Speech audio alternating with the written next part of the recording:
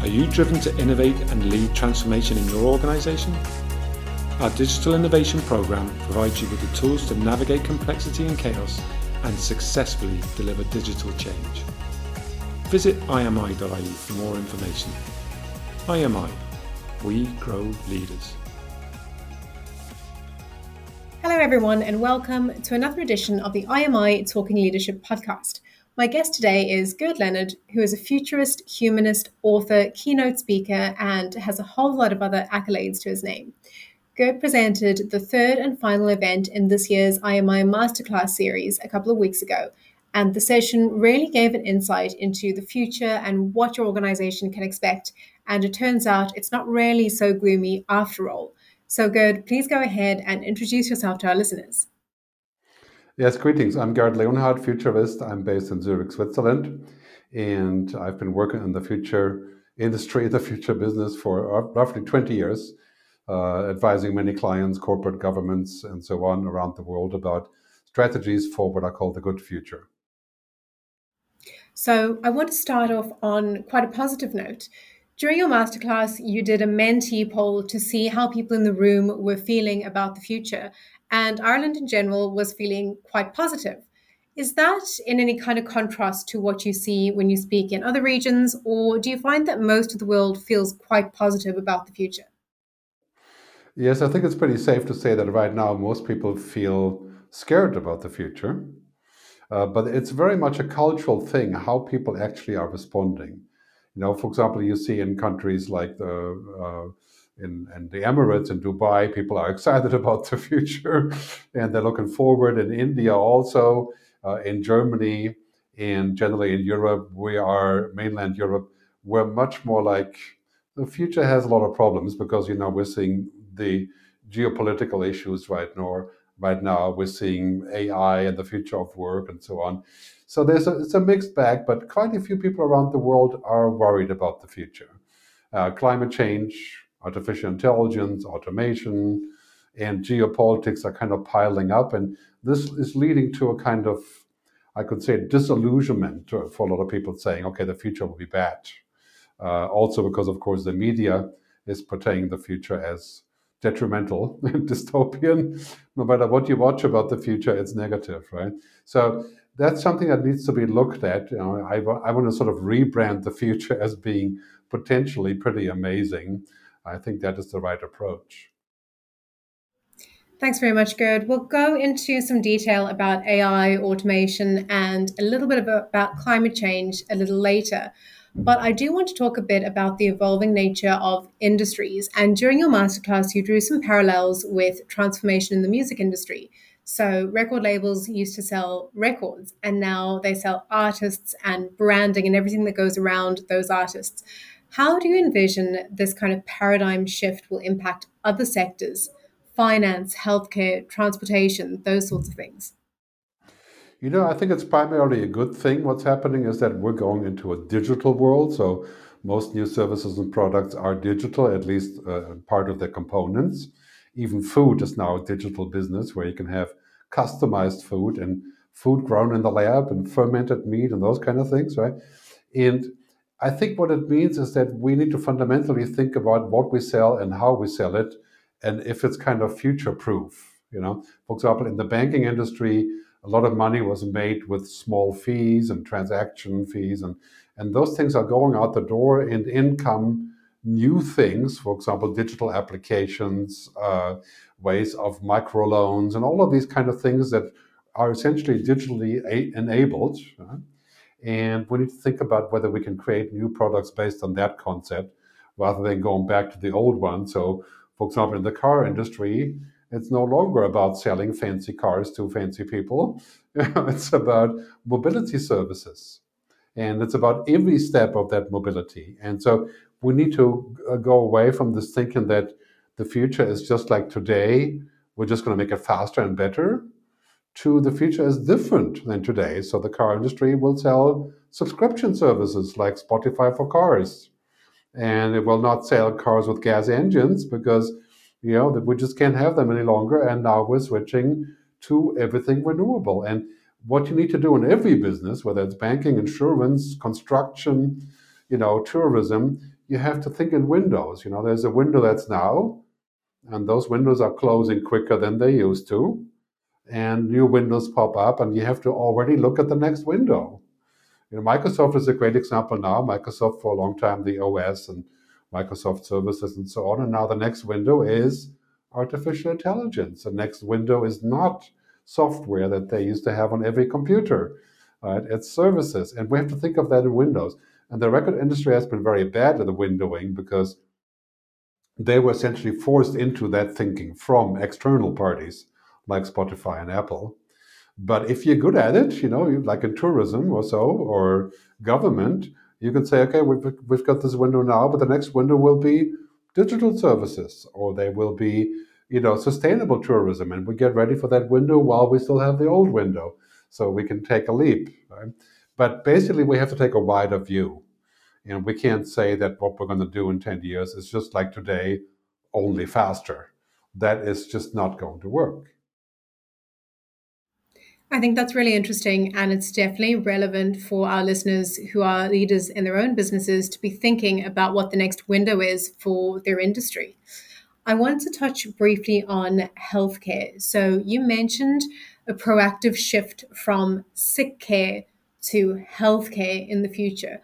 How do you foresee technology like AI and biotech potentially reshaping really the healthcare landscape within the next decade? And do you think there are any challenges that might arise out of that? I see primarily good things coming from this because we may finally be able to make healthcare 100% affordable and mostly free for many of our citizens instead of the costs going up like they have been. And that is because healthcare has been utterly inefficient and reluctant to embrace technology that was already there. And also, of course, because it's paid for by the state in so many places, it has been immune to innovation. And so what we do is we treat people when they're already sick, and we give them pills, we take them to the hospital, we keep them alive, basically. In the future, we're going to switch to analytics, understanding what is the problem, reading our personal information, changing our lifestyle, allowing us to have customized medication, customized treatments, and look at the whole thing in a holistic way, right? So there's lifestyle, there's food, there is what I actually do, there's what I do for a job, then there's how I treat healthcare and so on.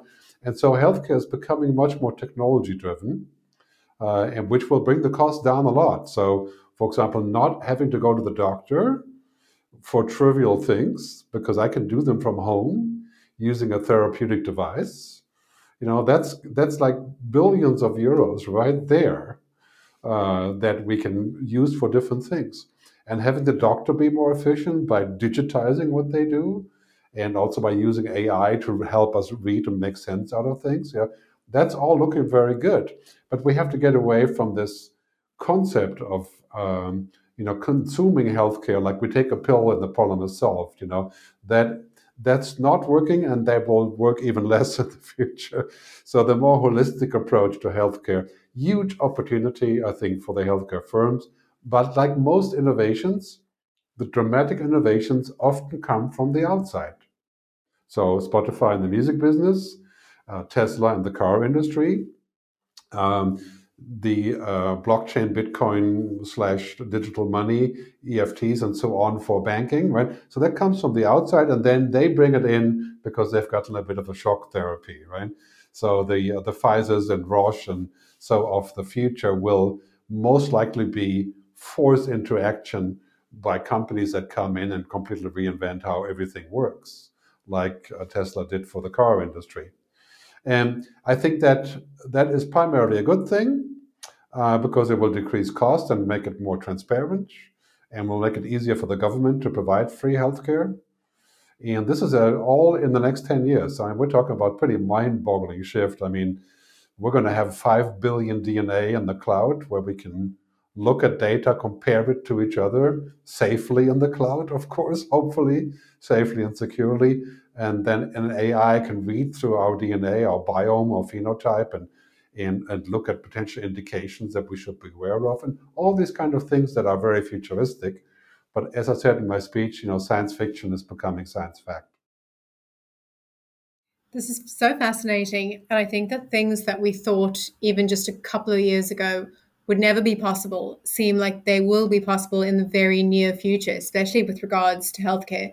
So it makes a lot of sense that people are very optimistic about the kinds of healthcare that we'll be able to see in the not too distant future.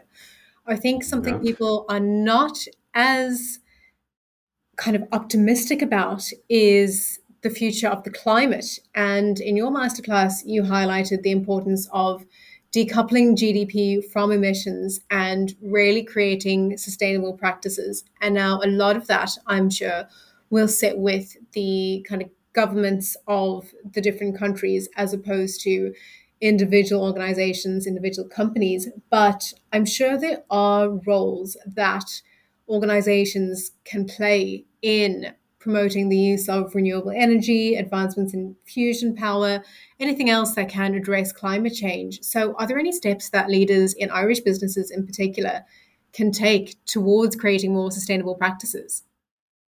Well, I mean, first we have to be aware that we're no longer talking about something that's nice to have, like dinner first, then morals, as Bertolt Brecht used to say. Like, corporate sustainability is kind of like a thing that we do sometimes.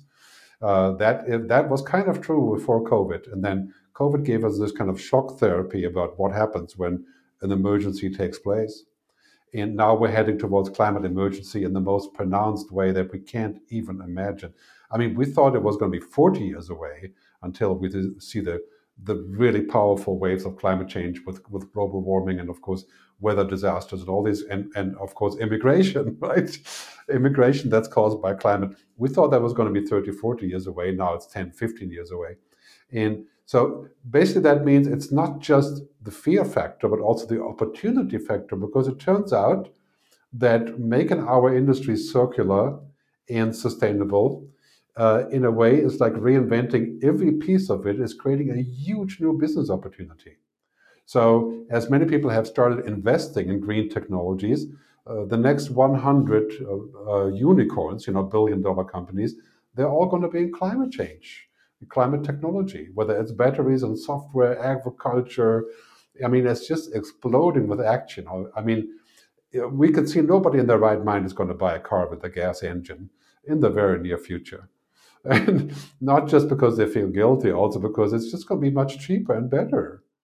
And so this is all coming to fruition now. And basically, we have to understand that this is no longer a sort of nice to have, it's bottom line. And people that are not moving towards a fully sustainable approach, no matter what the cost initially, this is also important, they will be basically pushed out by consumers who are now becoming, of course, the biggest sector in that consumption is people between 25 and 45, not the baby boomers, who didn't really push that too hard. So that's basically what's happening there. Also, we have to understand that in the shift from the fossil fuel economy to the green economy, we're going to create hundreds of millions of new jobs. I mean, in the U.S., Biden just launched a climate corp, like the what you call it, the Peace Corp. Same idea. People who do for a job what they used to do voluntarily. And that's going to happen in every country. We're going to see a lot of more regulation there. It would be clever to preempt the regulation and to put that as an emphasis. And that goes for airlines, it goes for tourism. And, we finally are going to pay what it actually costs to eat meat, to travel. That's inevitable. It's also good news in so many other ways because that is going to be honored on the stock market as well. So the stock market is shifting over from this myopic view of profit and growth at all costs, like Aramco, Saudi oil company, to honoring the fact that people are trying to actually create a good future and not to destroy it. So this is a positive momentum I think we all need to partake in. Thanks very much, Gerd. I really want to pick up on something you said there about the 25 to 40 age group. And during your masterclass, you mentioned the three revolutions. So there's the digital revolution, the sustainable revolution, and the purpose revolution. And it really is that younger generation of the 25 to 40s who are spearheading that purpose revolution. How can leaders within organizations align to that purpose driven ethos that the younger generations have? while also navigating all of the other complexities of business. It's a bit of a jam now. There's no doubt about that.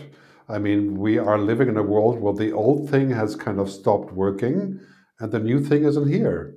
So it's kind of like we're going to start doing the right thing and think in the right direction to engage with millennials who want this purpose society, beyond just profit and growth. At the same time, the stock market is in many ways still looking at 20 years ago in terms of the paradigm. So you can do really bad things and make a lot of money. And that is just not going to work. And now we're in this shifting mode. So to attract people to work for you, you have to give them the understanding that you're really going to take care to put this into the center of your operation. This people, planet, purpose, prosperity idea. So that means sometimes you forego profits because it's not the right thing to do. And sometimes you have to make tough choices, and maybe people will matter a little bit less than profit. That also happens, right? But you're going to attempt to balance it out. That's going to be the important part. The willingness to take the risk. And, like some technology firms have decided they're not going to do face recognition technology, like IBM, because most of that tech was used by autocratic countries to prosecute their own citizens. And yeah, so they lost a couple of billion in revenues, but they did the right thing. And I think these decisions are there every day. And sometimes we have to make those choices or those choices. But by and large, that's how we're going to attract people to work for us, to actually make a real approach to what life needs, not just a sort of cut down version of it. Thanks very much, Gerd. I want to talk a little bit about artificial intelligence now. And you mentioned just one form of AI technology there, in terms of face recognition, but there are so many different types of AI tech out there nowadays. I think the ones that we probably use the most often now in day to day are things like ChatGPT, and sometimes we use artificial intelligence image generators. But you showed us a really interesting example during your masterclass where you translated yourself speaking, I think it was into Spanish or into Portuguese, when you don't actually speak that language. And I came across another person who'd used very similar tech recently to translate them into German. They don't speak a word of German. And it was actually quite disconcerting to see that when you're kind of expecting the way you watch a Netflix show that might be translated into a different language, it doesn't quite match up. You can see it's dubbed. But this technology just seems to be a lot more advanced than that. It uses the person's actual voice speaking in a different language.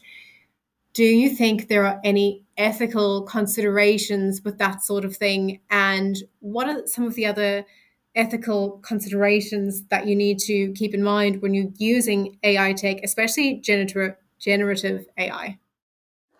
Yeah, I mean, there are, of course, every good technology has lots of ethical side effects, that are going to percolate to the top. Like social media has turned out to have, thousands of ethical issues, primarily being that 50% of people are getting their news on social media, but social media isn't making the news with people, it's making it with an AI. So it's basically not taking care of curation at all. It's just all fodder for advertising. So that became a real issue when we're looking to essentially keep democracy alive, but your main source of information is a machine. So that obviously is not good. So with AI, the reality is today, most of what we're using every day and what we're going to be using for a while is what I call IA, intelligent assistants. And this is smart systems that are learning. They're not learning like humans at all, but they're learning numbers and logic, binary information, and they can do things that are not mission critical. And if they're a little bit funky or not totally on target, we can live with that. For example, I can have a self-driving car, and then if I'm in a traffic jam, I'm a little bit tired, I can keep my hands on and it will crawl along quite safely in the queue of cars without crashing, and I can not pay attention, in that situation. But I wouldn't go on the German highway and go 200 kilometers an hour and expect the AI to drive for me, right? That would be mission critical. So basically, AI does well when it's about things that are simple, that are narrowly framed, and that don't require any human judgment. So the example of translation is amazing because if I need to talk to my clients in India, I want to surprise them and use local language variation, Hindi, for example. I can send them a video that speaks Hindi, and it'll be funny and interesting, but not detrimental if it's not totally wrong. So that's good for that. Or if I look at my data in my company, like in a law firm or so, and I want to compare cases, and I've got 44,000 cases that may be pertinent to this, I can have the AI browse and flag stuff, and if I'm a paralegal, I can work 5 times as fast. But in the end, I need to make the decision about what is true and what's not, right? So that's where that all comes in, and basically, it's going to make us, in some cases, 3, 4, 5, 10 times as efficient. But it does require still the final human step, like with a doctor or with an insurance company, without automating everything. So the challenge is not so much in that it will do that, but in how much we expect it to do all of it or some of it. So basically, we'll take over our routines, and we're going to be able to do other work that's not routine instead. Right? So it will make us cleverer, faster, more productive. It may give us more free time, which is primarily a good thing. So for most companies today, just forget about artificial intelligence as in Black Mirror or Ex Machina or any of those things. Just turn it around and say, intelligent assistants, where can I take things that are completely automatable and that are routine and augment what I'm doing so I can get it done better and faster? That's the key. And most of that is kind of like Google Maps. I use Google Maps, but I question it. And I said in my speech, at the events, that we need to be able to embrace technology, but not become technology and not blindly believe everything it says, or to stop thinking ourselves. That would be detrimental and also quite dangerous. And this is why I'm opposed to the idea of artificial general intelligence, machines that can think like humans. I think that really ties into my next question about the way that humans and AI can work together to automate tasks that usually would have been really manual within organizations. And something that really comes to mind for me when I think about that is that it seems like a great idea for us here in Ireland and potentially all over Europe to be using these kinds of tools to automate previous processes that would have taken a lot of human manual labor. But I'm not sure that is necessarily the case throughout the world when you're thinking of people who might be in lower income brackets, less skilled people, people who might have been disadvantaged previously. How do leaders and organizations in general ensure inclusive transitions towards using more AI technology? Yeah, I mean, to ensure that, I think we need to be critical. We need to ask questions. We need to ask the question of why, not just how. And we need to distribute the benefits. So if your work is going to be 4 or 5 times as efficient, maybe you should get more money. Maybe you should have more time off. These are policy issues, of course. And, we need to think about possibly an automation tax. For example, if a telecom company replaces 50% of telecom engineering with software and AI, can that money be put to use somewhere else to create more jobs? I mean, these are tough political issues. It may very well be in the long run that our biggest problem is that we have people doing commodity work, for example, call centers, and when a certain barrier is reached with AI, and all of a sudden AI can understand English that's not textbook English, with different variations, and then the call center is 85% people who are not needed in the same way anymore, right? So we're talking about 20 million people roughly worldwide, and that will happen. So then the question is, what job does a machine do, and what job does the human do, and what do I do with the other humans? And this is a big deal for Brazil and India, and not for Ireland, I don't think, but for those big countries. And so what we have to understand is we have to use the progress of technology to do these things to make it efficient and faster, and then we have to come up with social policy that says, okay, if your job is automated away, we create opportunities like from a fund. Ireland now has a future fund, I heard, right? So we create a fund that says, okay, these jobs go away, but we have many new jobs in environment. We have many new jobs in healthcare and social care, and we can afford to pay for that because we're so efficient. Then we need to shift the money. So this is a policy issue. And it's also an issue of education, because really what we want people to do is to be able to shift and create jobs and to be innovative and resilient, right? And agile. We don't want people to go to school and have one thing that they do forever. That's just not going to happen anymore. So we need people to learn how to learn, right? And to understand humans and technology, both, not just technology, to be meaningful there. I mean, the reality is by 2030, 70% of new jobs that exist then are not even here today. That's the study from Dell Computer, that actually Dell Technology that came up with a study. And many new jobs will be in the cloud, virtual, remote, digital. So that requires flexibility. It requires that I learn fast. It requires different tax laws, different social security laws.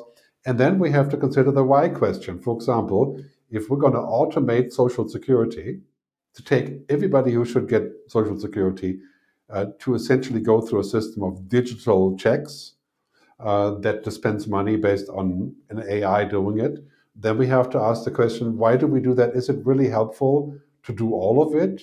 Or would it just be helpful to sort and to check out context and to do the sort of real manual work, but then keep people in the loop?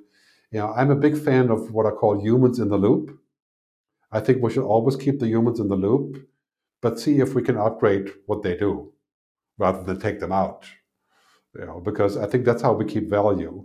And also, many jobs kind of look like we don't really need the humans so much, but in the end we do. We need the humans for the checkout. We need them for the social security. We need them for the healthcare. We don't just need better machines. And so we have to look at this holistically and come up with solutions that fit on a case-by-case basis, not just throw the baby out with the bathwater. I think that's such an interesting statistic that 70% of the new jobs in 2030 don't exist yet. And that is only 7 years away. But I think we can really see that when we look back just a couple of years ago. My first ever job was a social media manager, and that role didn't exist even 3 years before that. It was something that people never would have envisioned that companies need to have. So we can definitely already see that. And I think it's really key for organizations to foster a culture of innovation and resilience and creativity in the face of all of these new technologies and all of these brand new emerging job roles that will come down the line in just a couple of years. So, I mean, we need a culture of entrepreneurship, which is big in Ireland, thankfully. We need a culture of rethinking and saying, okay, I have this idea, it could be completely different, and I can do that. In Central Europe, we have a lot of problems like this where we don't want to rethink things. We tend to continue them. And so this particular Anglo ability to zero in on things and reinvent, that's super important here. And we need people to think, when they come from college, that starting their own thing is a real possibility. And we need to have a fund for that. We need to support these activities, and we need to accept risk. So you fail, fail fast, fail again, try again, fail cheap, right? All of those things. That's a cultural thing. And so it'll be so important in the future to support the culture of invention there and innovation, not just perfection of something that already exists. Thanks very much, Gerd. I think that is really important, those organizations being able to be all right with failure and allowing for their employees to go off and be creative and be innovative and create something new, whether that's a new process or a new product or something that will give them that competitive advantage down the line. I think we'll end there for today. Thank you so much, Gerd, for joining us on the IMI Talking Leadership podcast. Thank you to everyone for listening. You can subscribe on SoundCloud or on your preferred podcast provider to ensure that you don't miss an episode. Until next time.